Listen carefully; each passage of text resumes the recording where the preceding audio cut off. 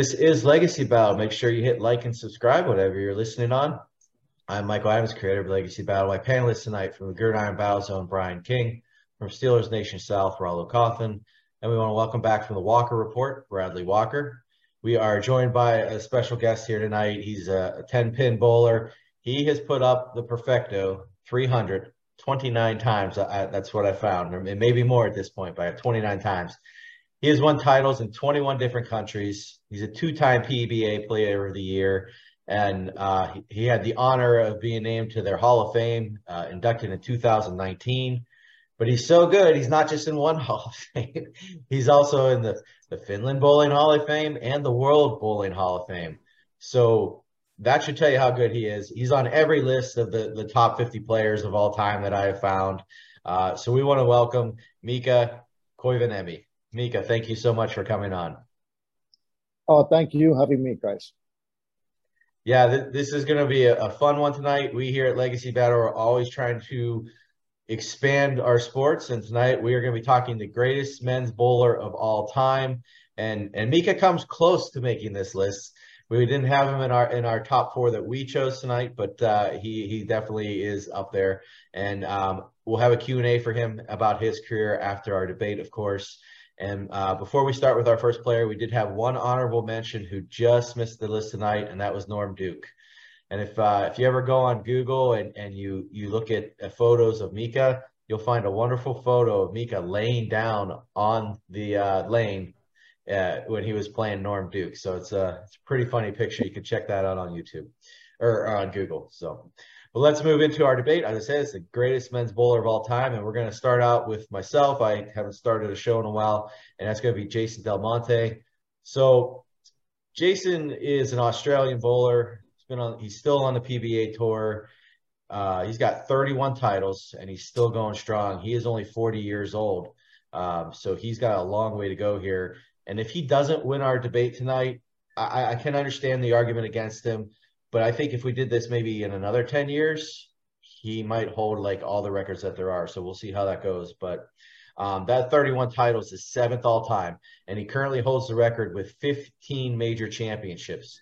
He's one of only two bowlers in history to win the Super Slam, and he's the only three-time winner of the PBA Players Championship.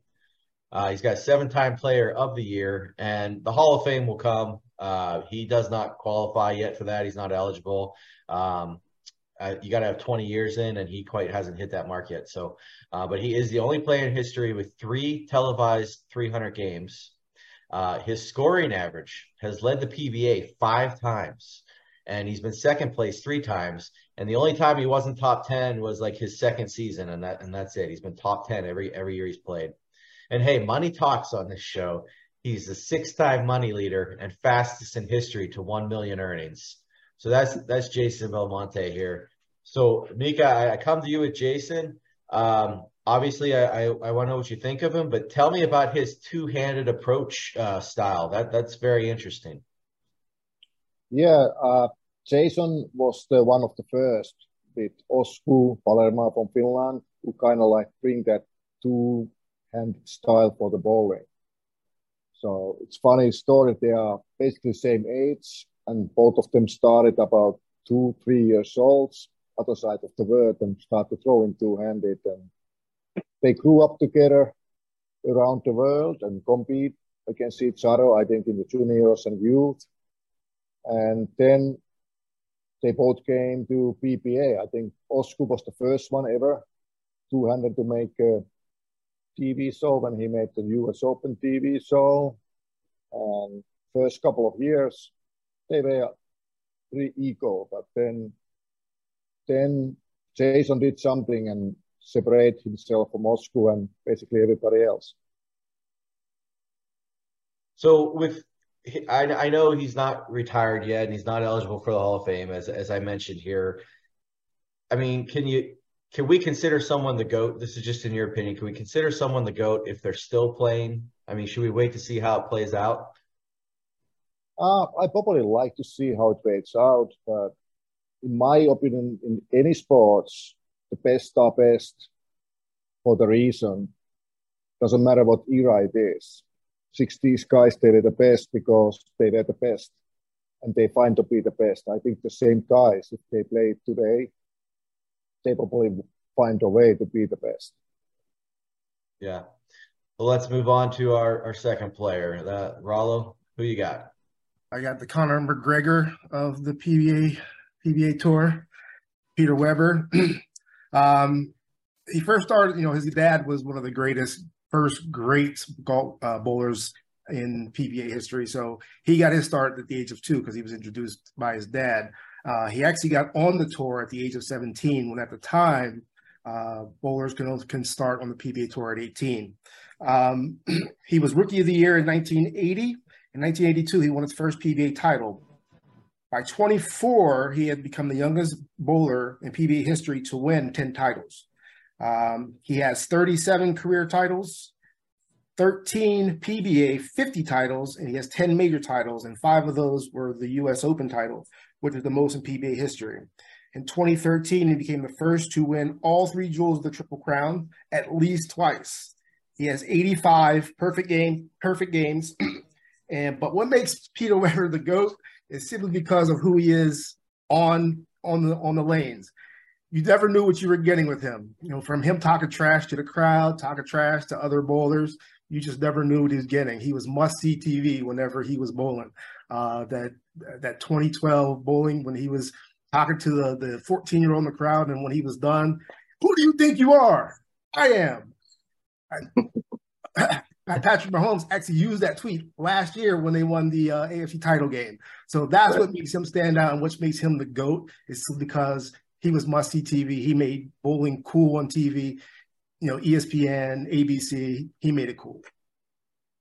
So, Mika, Peter's got that high backswing with the side rotation. How does that affect your shot when you're taking your bowl? And tell us your thoughts on Peter.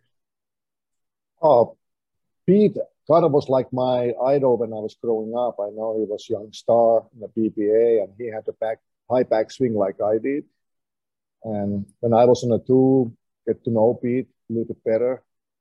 And he has so much talent. He's probably one of the most talented guy ever in bowling. And he has done so many things in bowling, but I still feel like he could be even better. He could have even better record without his problems some point. But great player and very entertaining. Like, never know what you get from Pete on the lane, but he was a fair competitor. He respect other players, and if they beat him, and of course we all get mad. But in the end, he was always fair with the other players. And he had an advantage over everyone here. I mean, his dad is considered one of the all-time greats as well. So absolutely, Dick was one of them for sure.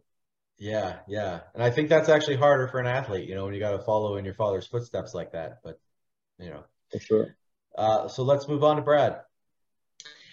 I have Earl Anthony. He is an American bowler born in Tacoma, Wisconsin. He was left-handed, which is rare in bowling as it is in the game of golf. I'm a golfer, so I know how rare it is for a left-handed, especially back when he started bowling. His career began hesitantly when he joined his company's bowling league, the West Coast Grocery League, after serving in the Air Force. He started his career at age 31 in 1970. He won his first title at the Heidelberg Open on June 7th, 1970. He's won 43 titles and 6 Player of the Year awards. He, like Dick Weber, had increased the popularity in bowling. He was the first bowler to earn $100,000 in earnings. He among 3 bowlers to reach the 40 title mark. The other 2 are Walter Ray Williams and Norm Duke. After retiring, he did operate a bowling center in Dublin, California, was a color commentator for ABC. In fact, he's in the PBA Hall of Fame in 1981, got then into the ABC Hall of Fame in 1986. In 2000, he was voted the Master of the Millennium by a wide margin and nationwide, conducted by Bowling Magazine.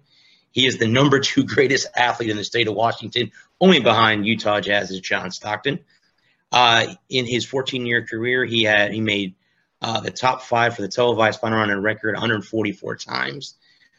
He was number 1 in 2008 when the PBA celebrated 50 years and the 50 greatest bowlers. He was ranked number 1. Dick Weber dubbed him the greatest speed control bowler ever. And that is Earl Anthony. Mika, when you go out there bowling and you see a left-hander, what are you thinking? No, there's always be some discussion between lefties and righties and what is fair, what is not fair. But great bowlers are great bowlers. And when we talk about Earl and what he did and how quickly he made all his titles and how many shows he made so little time. So I think he is the GOAT in my mind because the time frame he did all that stuff. And plus, we talk about lefties. He won the tournament as a lefty when other lefties were not even near the top of the leaderboard. You kind of mentioned something there at the beginning. So are there bowlers out there who feel lefties do have an advantage in some way? Yes, there is for sure. There is some weeks when lefties have to advance, and some weeks they have a disadvantage. So we have tournaments where, like in top 10, there's 9 lefties, and then they have a tournaments where there's one lefty in top 20 or top 30, and many times that happened to Peter Anthony back in days. Interesting. All right, well, let's move on to our final player tonight. Go ahead, Brian. All right, so we got Walter Ray Williams Jr., nicknamed Deadeye. He had some very impressive accolades. We're talking 110 perfect 300 games, 47 PGA Tour titles, 7-time PBA Player of the Year, and that's across 4 different decades. So he won it in the 80s and 90s and 2000s, and his most recent was in 2010. So 4 different decades winning Player of the Year. He was the male bowler of the decade for the 2000s. And this is particularly impressive because he began the decade at age 40. So when he was given the award at age 50, he was the oldest man to ever win it. Deadeye actually honed his arm pitching skills back in the 70s when he got into competitive horseshoes. He was dominant, winning 9 World Horseshoe titles before switching to competitive bowling in 1980. Another interesting thing about Williams is that he was always trying new things to develop his game even further. Later in his career, he began using the 2-handed shovel method of delivery, and he found much success. In 2019, he shot a 300 using this type of delivery, and that was at age 60. So Deadeye, he earned over $5 million in his pro bowling career. He's been a champion in either horseshoes or bowling across several decades. And to me, he's at the top of the mountain in bowling history. Mika, 2-sport athlete, does the horseshoes help him at all in bowling, in your opinion, and your thoughts on Walter Williams? Walter A has won more than anybody else. There's good debate if he could be the best. Whole my career, I basically bowl against him, and he was tough guy. He was tough guy to beat. And his style wasn't the most powerful style or anything, but I think hand-eye coordination and the touch, they're better than anybody else. So I guess that horseshoe pitching kind of helped him for that. And his style is a little bit like throwing the horseshoes. That's what the people who are playing both sports saying. So they find the similarities there. But he's one of the toughest guy I ever played against. Well, let's move into our vote. Cannot pick your own as usual tonight. I'm going to start out the voting, and I do want to say this about this. Like, we have hard shows. This one is really just right up there. I mean, you got Brian's guy who leads in the wins all time. My guy leads in the majors, and then you got the Millennium Man up there for Brad, and then down there with Rollo. I mean, Peter Weber is just kind of like the Weber family. That name is just like known all over, and he puts on a show. So I am 100% torn on who to vote for on this one, but I think I'm gonna go with Peter Weber, and I'm looking at a full legacy here, not just what's being done pin wise, and I think he sticks out just a little more because of that. Rollo, go ahead. I got to go with Belmonte simply because he just rolled a televised perfect game not too long ago. He's still on top of his game. He's got the most titles, so Belmonte. Brian. Well, I got to go with Earl because my guy Deadeye, he said that the only guy he felt was better than him was Earl. So got to give it to him. All right, Brad. I have to say, all the shows I think I've been on with you guys, this has been one of the toughest decisions because all four of them could be very much voted on. Because of the cool saying, I got to go with Peter Weber. I mean, I gotta go with that. With the like Roll said, the bad boy of the PBA. So I'm gonna go with that. The Dennis Rodman, yeah. Yep. Mika, we come to you. Who would you take as your greatest of all time? I probably would go with the Earl because the short period of time, how much he dominated that time. All right, so that's 2 votes for Peter Weber, 1 for Del Monte, and 2 for Earl. So the win goes to Earl Anthony, as our celebrity guest vote counts as a little more in the tie. So it's a win for Brad. Let's move into our Q&A. Brad, you won. You got first question. Go ahead. Mika, I have to say bowling is a very interesting sport. I on my podcast try to cover every sport. I have to ask, throughout your career, what have been some of the toughest things about being a bowler? Were you heckled at a young age for a sport that really isn't popular? I mean, it used to be on ESPN a lot. It's not much anymore. I know a lot of people say, well, golf and bowling are not really sports. They're just activities. So how do you respond to that, and what were some of the things you had to overcome in your career? For sure, people are saying everywhere that bowling is not a sport, and that's the question we have to answer quite often. And people think it's just a beer drinking league bowlers, but when we do it for the living, it's totally different. You have to be in a good shape. We bowl in 5 days. We can bowl 60 games. So we bowl 8, 16 games, but in 5 days in a row. So, and many times those days, the last 5 shots means everything. So if you are not strong in physical, your mental gets weaker, and you're not making those shots which are needed.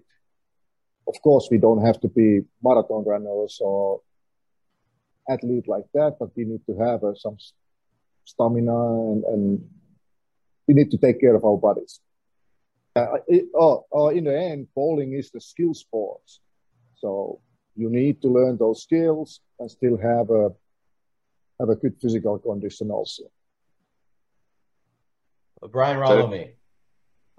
Mickey, you've bowled over a couple dozen perfect 300 games during your pro career, and you've actually bowled a perfect 300 game during the 2003 PBA Cambridge Credit Classic in Connecticut, which was televised. So can you describe to us, like, what is going through a championship bowler's mind when he or she gets to the 8th, 9th, 10th rounds and is still perfect?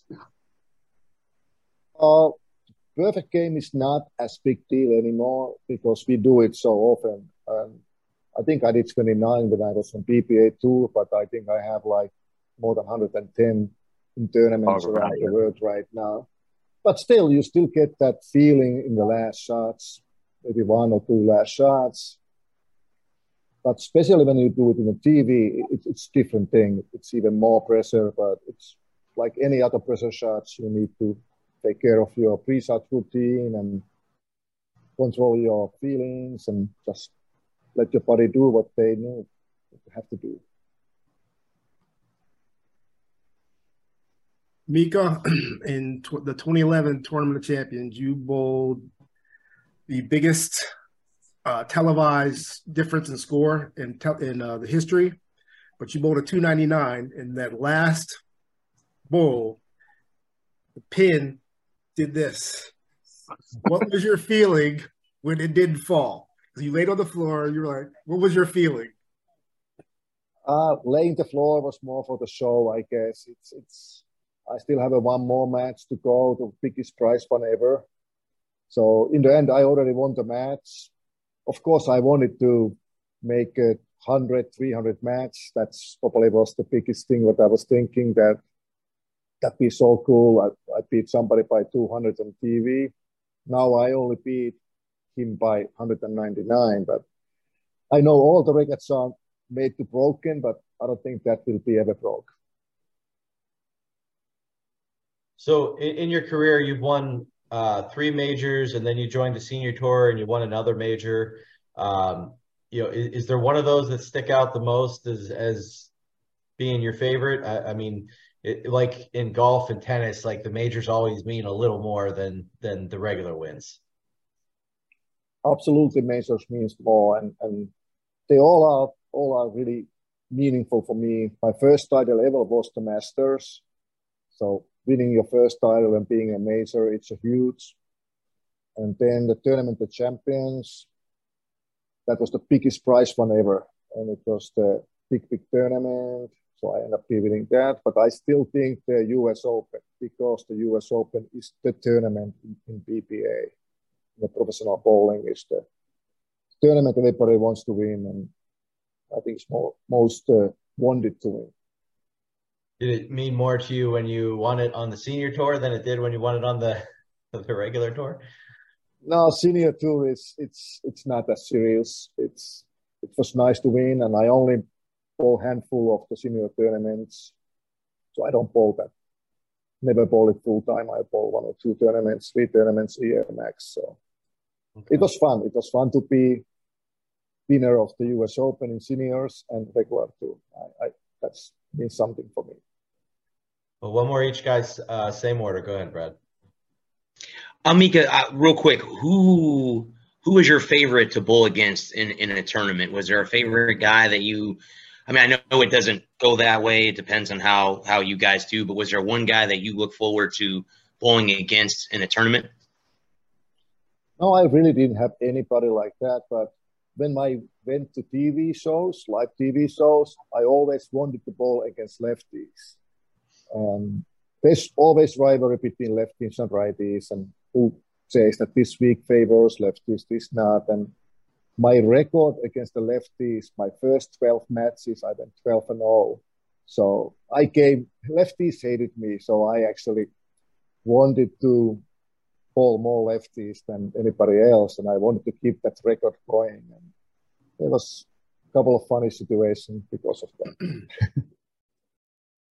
So I understand that back when you were in high school, you were involved in several other sports, basketball and hockey and soccer. So what was it that got you to turn to bowling? Oh, that's a really good question. I love to do all the sports with the ball when I was younger. I did a lot of sports, but I think the bowling got to be my main sport. When I end my basketball, my full focus went for the bowling, and I end my basketball because I was late my first trainings when I went higher.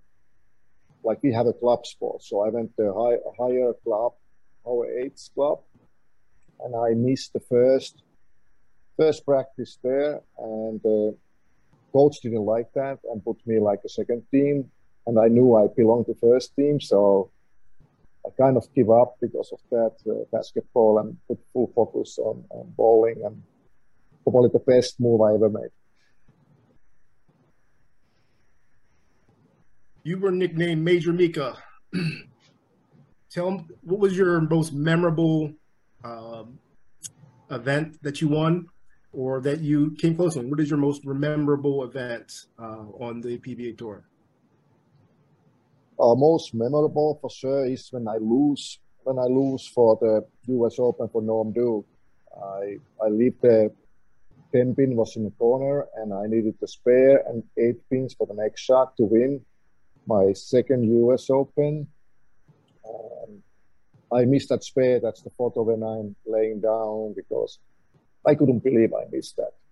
So that's like, it's something like my focus was already for the next shot. I didn't even think the spare shot because I was one of the best spare shooters in my mind. It didn't even came to my mind that I would miss the spare. I missed that, and then I realized I didn't have a chance to throw that next shot. So it's not a great memory, but it's the most memorable. So you're coaching now. Like, tell us what you've taken from your own game and your own experiences, and use that in your how you use that in your coaching, and then tell us about your sponsors.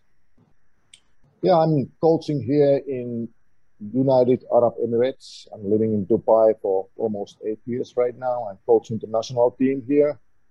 And of course, all the experience that I have from bowling, first being the Team Finland player and then moving to US and bowling for PBA and also traveling around the world. I bowl more than 40, 45 different countries myself. So I'm probably one of the most experienced bowlers. So that experience is a big part I can bring for my team and my players. And I've probably been almost every possible situation in bowling. So I've been winning, I've been losing. I know what it takes to win, and I know what happens if you don't take care of certain things and stuff like that. In my mind, I'm pretty good for the technical part of the coaching part of the bowling. That's the part I really like and love to do that.